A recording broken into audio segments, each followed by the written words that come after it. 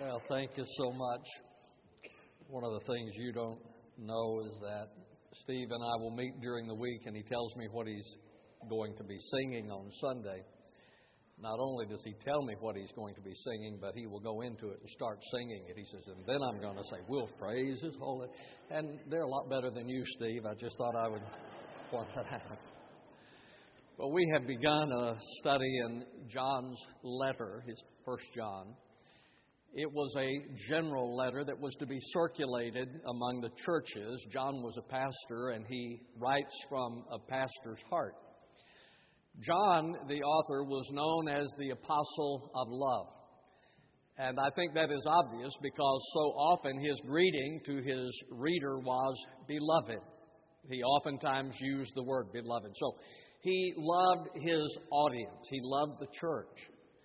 But the reason he was called the Apostle of Love was not so much because he was loving, it was because of the number of times in the Scripture that the Bible states that Jesus loved John. It sort of reminds me, I was thinking this morning, my wife has a T-shirt, and I think sometimes she wears it just to aggravate people, but the T-shirt says, Jesus loves you, but I'm His favorite. Well, I get that feeling concerning John. You know, there must have been some of that because so many times in Scripture, the Bible will say that the Lord loved John. For instance, at the cross, the Bible says, when Jesus therefore saw His mother and the disciple whom He loved. So when Jesus then was dying on the cross, He took time out from His suffering to trust the care of His mother to John, the disciple Jesus loved. And then at the cemetery, the Bible says in John 20, verse 2, and so she ran and came to Simon Peter and to the other disciple whom Jesus loved. And that again is a reference to John. In John chapter 21, verse 7, that disciple, therefore, for whom Jesus loved. And that also is a reference to John. So many times in the Bible, it is referred to as the disciple. He is referred to as the disciple Jesus loved. But John was not always the apostle of love. In fact, Jesus gave John a nickname. He called him Boanerges. In Mark chapter 3, verse 17, the Bible says, James, the son of Zebedee, and John, the brother of James, to them he gave the name Boanerges, which means sons of thunder. So there was a time in John's life when he was I think he was Southern Baptist at that time because he just had that spirit about him. He was not always the apostle of love. He was son of thunder. In fact, in Luke chapter 9, the Scripture tells the story about John wanting to call down fire from heaven on the heads of the Samaritans because they had not received Jesus. So there was a time in his life when he was younger that John had this bombastic attitude about life. He was not always the apostle of love, but today we're going to look at him as the apostle of love. Take your Bibles and we'll pick up where we left off. 1 John chapter 2, beginning in verse number 7. Beloved, I am not writing a new commandment to you, but an old commandment which you have had from the beginning. The old commandment is the word which you have heard. On the other hand, I am writing a new commandment to you, which is true in Him and in you, because the darkness is passing away and the true light is already shining. The one who says he is in the light and yet hates his brother is in the darkness until now. The one who loves his brother abides in the light, and there is no cause for stumbling in him. But the one who hates his brother is in the darkness and walks in the darkness and does not know where he is going because the darkness has blinded his eyes. Now, as I look at these verses, there are some contrasts that I want you to see with me. The first being the new and the old. Now, again in verse number 7, Beloved, I'm not writing a new commandment to you, but an old commandment which you have had from the beginning. The old commandment is the word which you have heard. On the other hand, I am writing a new commandment to you. All right, so how then can a commandment be both old and new? How can it be both? Well, the Greeks had two words for new. One meant new in time. We would say something is brand new. It meant new in time. And the other meant new in quality. So they had two words. Well, when he's talking about the command here, he says that the command to love is not new in time. It is an old commandment. In fact, it goes back to the Old Testament. In Leviticus chapter 19, verse 18, the Bible says, "You shall love your neighbor as yourself. I am the Lord." All right? So when we talk about the command to love, it goes to the Old Testament. Sometimes when people think of God in the Old Testament, they think of Him as being austere. They think of Him as being not loving. But there Moses wrote in Leviticus that we are to love. It is an old command. So that has always been the will of God. It has always been the message of God that we are to love. And John is saying that the Christians had heard this command repeatedly. They had heard this old command that goes back to the Old Testament. For instance, Jesus said in John 13:35, "By this all men will know that you are my disciples, if you have love for one another." My friend, how does someone know that you're a Christian? Is it by the way that you dress? Is it by the songs that you sing? How does someone know if you are a Christian? Well, according to what Jesus said, it's because you love one another. That is the indication that someone knows the Lord. So they had heard that. The Apostle Paul had instructed them about love in Romans 12:10. "Be devoted to one another in brotherly love." Paul is saying that as believers, as followers of the Lord, we are to be devoted to each other in brotherly love. He says in 1 Thessalonians 3:12, "And may the Lord cause you to increase and abound in love for one another for all men." So Paul had told them that they were to love. They'd heard that. They heard it from Jesus. It goes back to the Old Testament. They had heard it from Jesus. They heard it from Paul. They even heard it from Simon Peter. In 1 Peter chapter 1, verse 22, "Since you have in obedience to the truth purified your souls for a sincere love of the brethren, fervently love one another from the heart." So, when John is saying that it is an old commandment and a new commandment, he is saying that it is not new in time, but it is new in quality. The command to love is not new in time, but it is new in quality. In verse number 8, "On the other hand, I am writing a new commandment to you, which is true in him and in you, because the darkness is passing away." You see, the understanding of love had been a conditional understanding. And some of you probably understand love as something that is conditional. I love you if, I love you when, I love you because. If you do what I want you to do, then I love you. When you do what I've talked to you about doing, then I love you. Because you have done what I wanted you to do, then I love you. It is a conditional love. In fact, I think that was the kind of love the elder brother had for the prodigal. I think that he must have loved his brother because they were brothers. But then when the younger brother received his inheritance, went out into the world and squandered his inheritance in loose living, he embarrassed the family. He was not doing the things that he was supposed to be doing. And so at that point, I think the elder brother no longer had love for the prodigal. Well, what Jesus did here is to raise the standard. Because at this time, love had been understood as conditional. For many of us, it is still that way.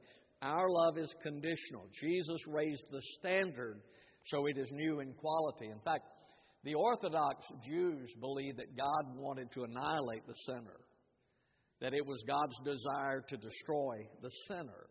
In fact, the rabbi said there is joy in heaven when one sinner is obliterated from the earth. I have known people like that. I remember being at the Southern Baptist Convention on one occasion, and a preacher was preaching, and I mean, he was just blistering all of us. He was just hammering us. And I was behind some preachers when they were leaving, and so one of them said to the other, he said, "You know, I'm saved too, but I'm not mad about it." Well, there are some who just seem that they're mad about it, and that the whole thing is that God wants to annihilate the sinner. If someone is a sinner, God doesn't love them. God wants to annihilate them. And yet the Bible says what? For God so loved the world that He gave His only begotten Son, that whoever believes in Him should not perish, but have everlasting life. So the command to love then is new in quality. It is no longer conditional. It is new in quality. Do you know every Christian child knows that? I mean, what is one of the first songs that a child learns? Red and yellow, black and white, all are precious in His sight. Jesus loves the little children of the world. Jesus loves me. This I know. They know that. But sometimes as adults we forget that. Jesus even prayed for those who crucified Him. So when the Bible says that, John says that I'm giving you a new commandment and an old commandment, it is new in terms of quality, but not in terms of time. It is an old command, going back to the Old Testament, but it is new in quality because it is not a conditional love. It's unconditional. And then there's in Him and in you in verse number 8. On the other hand, I am writing a new commandment to you, which is true in Him and in you, because the darkness is passing away and the true light is already shining. So what John is saying now, this understanding of love, of which I speak, this understanding of love, it is in Christ, and if you are a follower of Christ, he says, then it is in you. Now, Jesus demonstrated, He illustrated this kind of love. He loved the disciples, though they were not perfect. Simon Peter, sometimes I think Simon Peter would have been hard to love. He was bombastic. He was always talking. You know, I mean, his mouth moved much quicker than his brain. And I identify with that. You know, that is a characteristic that I sometimes have. I speak now, think later. And Simon Peter did that. So you know the story of Peter as to how he denied the Lord. He stood there and said, I don't know who He is. He denied Him. Did Jesus stop loving him? Oh, Jesus loved him. You remember when Jesus invited Peter to Him and He says, Peter, do you love me? He said, Lord, you know that I love you. And He said, well, then feed my sheep. Feed my lambs. Take care of my people. You see, Jesus still loved him and still had something for him to do. He never stopped loving Peter, even though he denied Him. What about Thomas? Thomas doubted the Lord. I identify with him also. But Thomas doubted the Lord when the other disciples came and said, we have seen the Lord. Thomas said, I'm not going to believe that. He's dead. I saw Him crucified on the cross. I would not believe that unless I took my finger and put in the nail prints of His hand, took my hand and thrust it into His side. Well, what did Jesus do? Did He reject him because of his lack of faith? No, He appeared to him. And He said, Thomas, take your finger, put it in the nail prints, and take your hand, thrust it into my side. Thomas didn't either. He simply fell at His feet and cried out, my Lord and my God. But Jesus loved him, even in his doubts.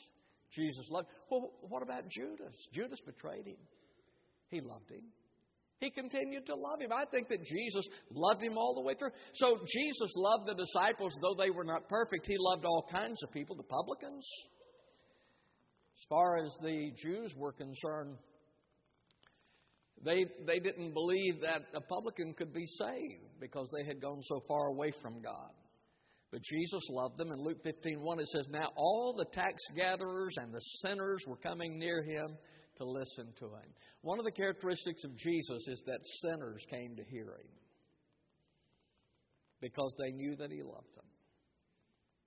Even though they were failed people, they came to hear Jesus because He loved them. Jesus loved those who were religious, even if their religion was wrong. When Nicodemus came to Jesus by night, Nicodemus was a religious man. In fact, he was a teacher of religion. And Jesus said to him, Nicodemus, you have to be born again. You're not going to see the kingdom of heaven otherwise. He said, Lord, how can I be born again?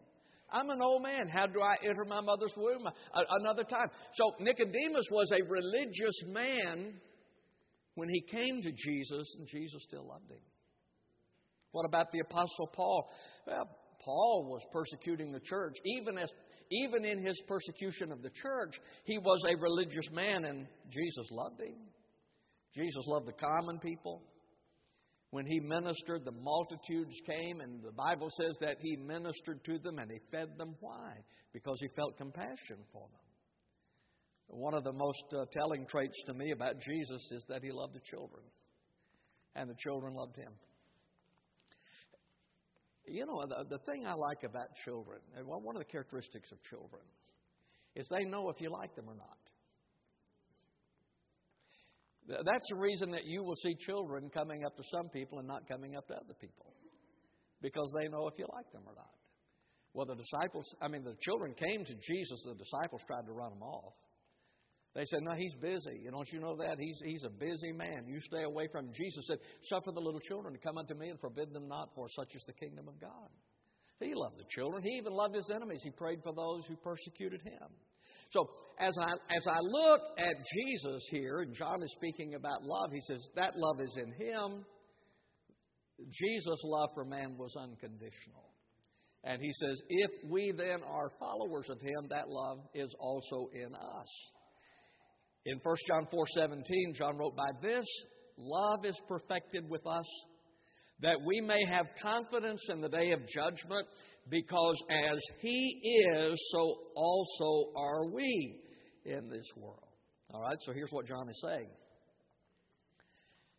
This unconditional love is in Christ. If it is in Christ and you're a follower of him, then it's in you. How do you know that? I doubt very seriously there's anyone here who would say, "Well, I don't love." I mean, we all love. So then how do we know that this love is in us? Well, if you look at verse number 10, he says, "The one who loves his brother abides in the light, and there is no cause for stumbling of him." He says that if we are in this love, then we walk in his light. And what is the evidence that we are walking in the light? Well, we've already seen that it is the confession of sin. Lloyd Ogilvie said we are walking in the light when we confess our sins. My friend, when you are walking in the light of Christ, understand that you are walking in confession. That you're aware of your sin and you confess your sin. That's a part of walking in the light. If I am walking in the light of Christ, then I am willing to confess my sin. Another characteristic of walking in the light is that we love the brethren. Westcott wrote, "Indifference is impossible. There is no twilight in the spiritual world."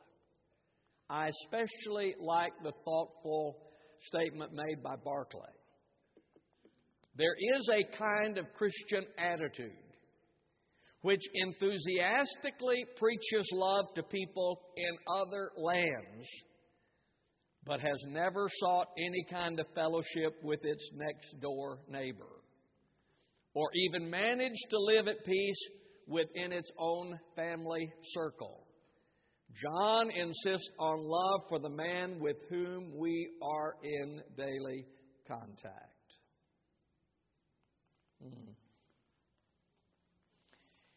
It's easy for us to be concerned about lost people in Boston. Are you concerned about lost people in Colombia? It's easy for us to love those who have never heard the gospel in Africa. Do you love those who have not heard the gospel in Colombia? You see?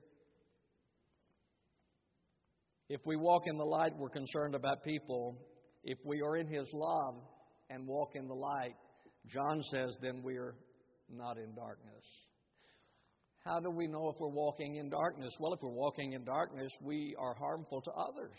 My friend, very plainly, if you are walking in darkness, if you're living your life in darkness, then you're a hindrance to others. You're a hindrance to your spouse if you're walking in darkness. You're a hindrance to your children if you're walking in darkness. But not only are you harmful to others, you, by walking in darkness, are also harmful to yourself. Ogilvie wrote, when we choose the strategy or tactics of darkness, we inevitably end up under the control of darkness. Do you understand that? When we choose to live our lives in darkness, then we end up under the control of darkness. I totally agree with that. If you're living your life in darkness, darkness will control you.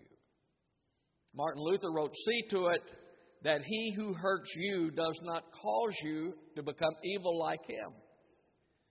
For he is the victor who changes another man to become like himself when he himself remains unchanged." John says that this understanding of love is in Him, in Christ, and if you follow Him, then it is in you as well. Thirdly, he mentions light and love, dark and hate. One commentator says love and light go together, much as hatred and darkness go together. Now, if you'll notice in verse number 9, he says, "The one who says he is in the light and yet hates his brother is in the darkness until now." The one, and this I especially want you to note, the one who says that he's in the light.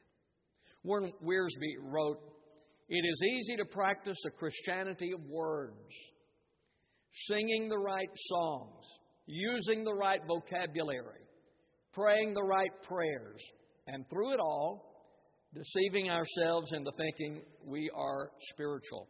So he says there are those who say they are in the light, who say they are in the light, and who hate their brother.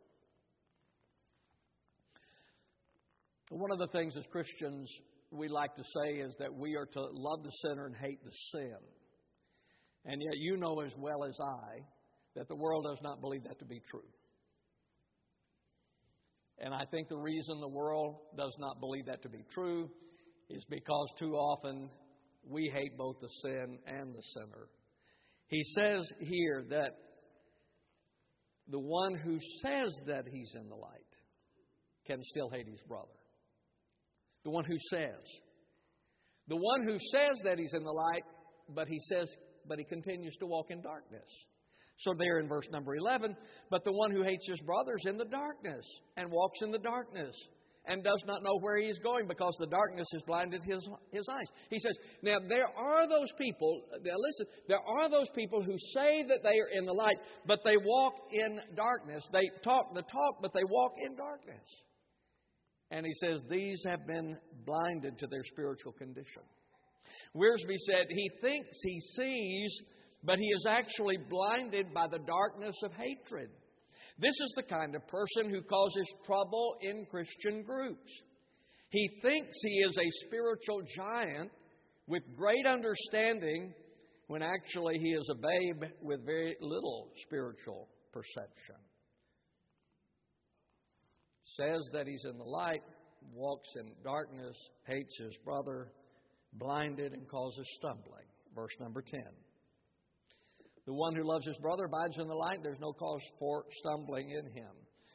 I read the story about two men who were meeting in an alleyway. Both of them, at night, both of them had a flashlight. As one got closer to the other, he noticed the other man had a white cane indicating he was blind.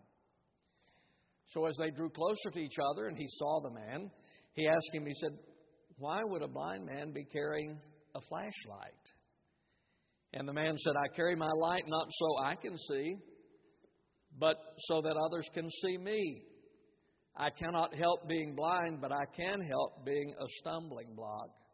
Someone who says that they are in the light and walks in darkness is a stumbling block to other people. Big difference between saying that we are in the light and actually being in the light. It is one thing for us to say that we walk in light. It is something else to actually walk in light. What are the characteristics of walking in the light? Well, he tells us here that first of all it is fellowship. A characteristic of walking in the light is that I have fellowship with God, I have fellowship with others. You know, the idea that as a Christian I just withdraw to myself, that I don't need anyone, I'm not involved with anyone, I just live by myself and so forth. That's not a characteristic of walking in the light. Walking in the light means that I am in fellowship, that I'm fellowship with God, that I'm in fellowship with others. Also, if I'm walking in the light, I don't stumble. Why? Because I'm walking in the light. If I'm walking in the light, I'm not tripping over things. I don't stumble, nor do I cause other people to stumble. If I'm walking in the light, then I'm growing spiritually. If you're walking in the light of Christ, then you're growing spiritually. Paul wrote in Galatians, and he said, characterizing the spiritual growth is love, joy, peace, patience, gentleness, goodness, faithfulness, meekness, and self-control. That's fruit of the Spirit. When the Spirit of God is in control of our life, this is the fruit that we are producing. If the Spirit of God is in control of your life, then you are producing the fruit of the Spirit, which is love and joy and gentleness and kindness. And so that's what God produces in your life. That's what the Spirit produces in your life. So, let me conclude. Jesus said in John 13:34, "A new commandment I give to you, that you love one another, even as I have loved you." You know the kind of love that a Christian is to have? We hear that we are to love others as we love ourselves. That might not be adequate because there are people who do not love themselves. There are those who say that I am to love as I am loved.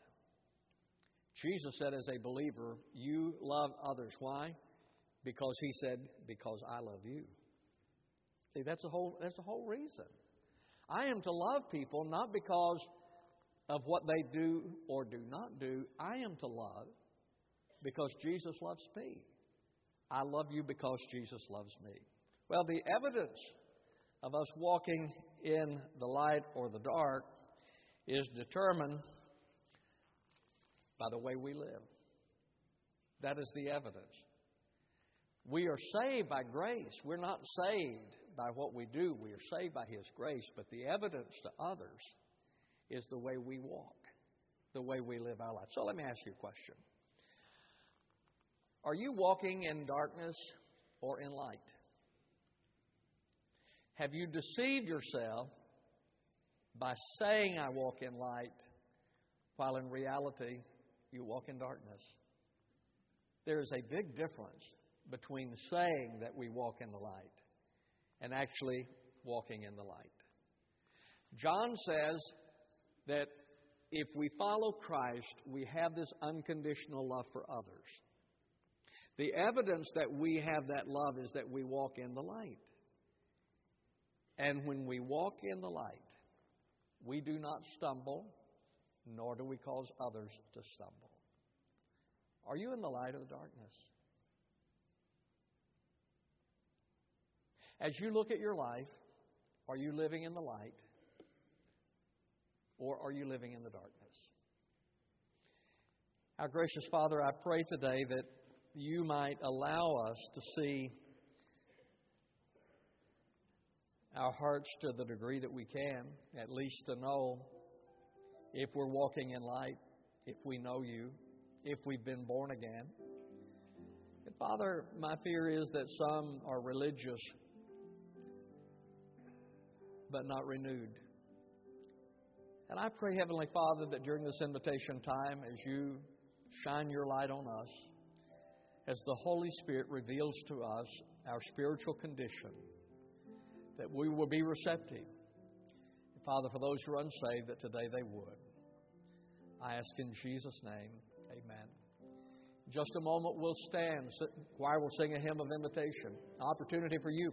If you've never trusted Christ, come today. He loves you. He loves you. Let Him forgive you. Become your God. If you're looking for a church home, our doors are open to you. We'd love to have you. Stand with me, please. As we stand, the choir sings. As they sing, You Come, I'll greet you as you do.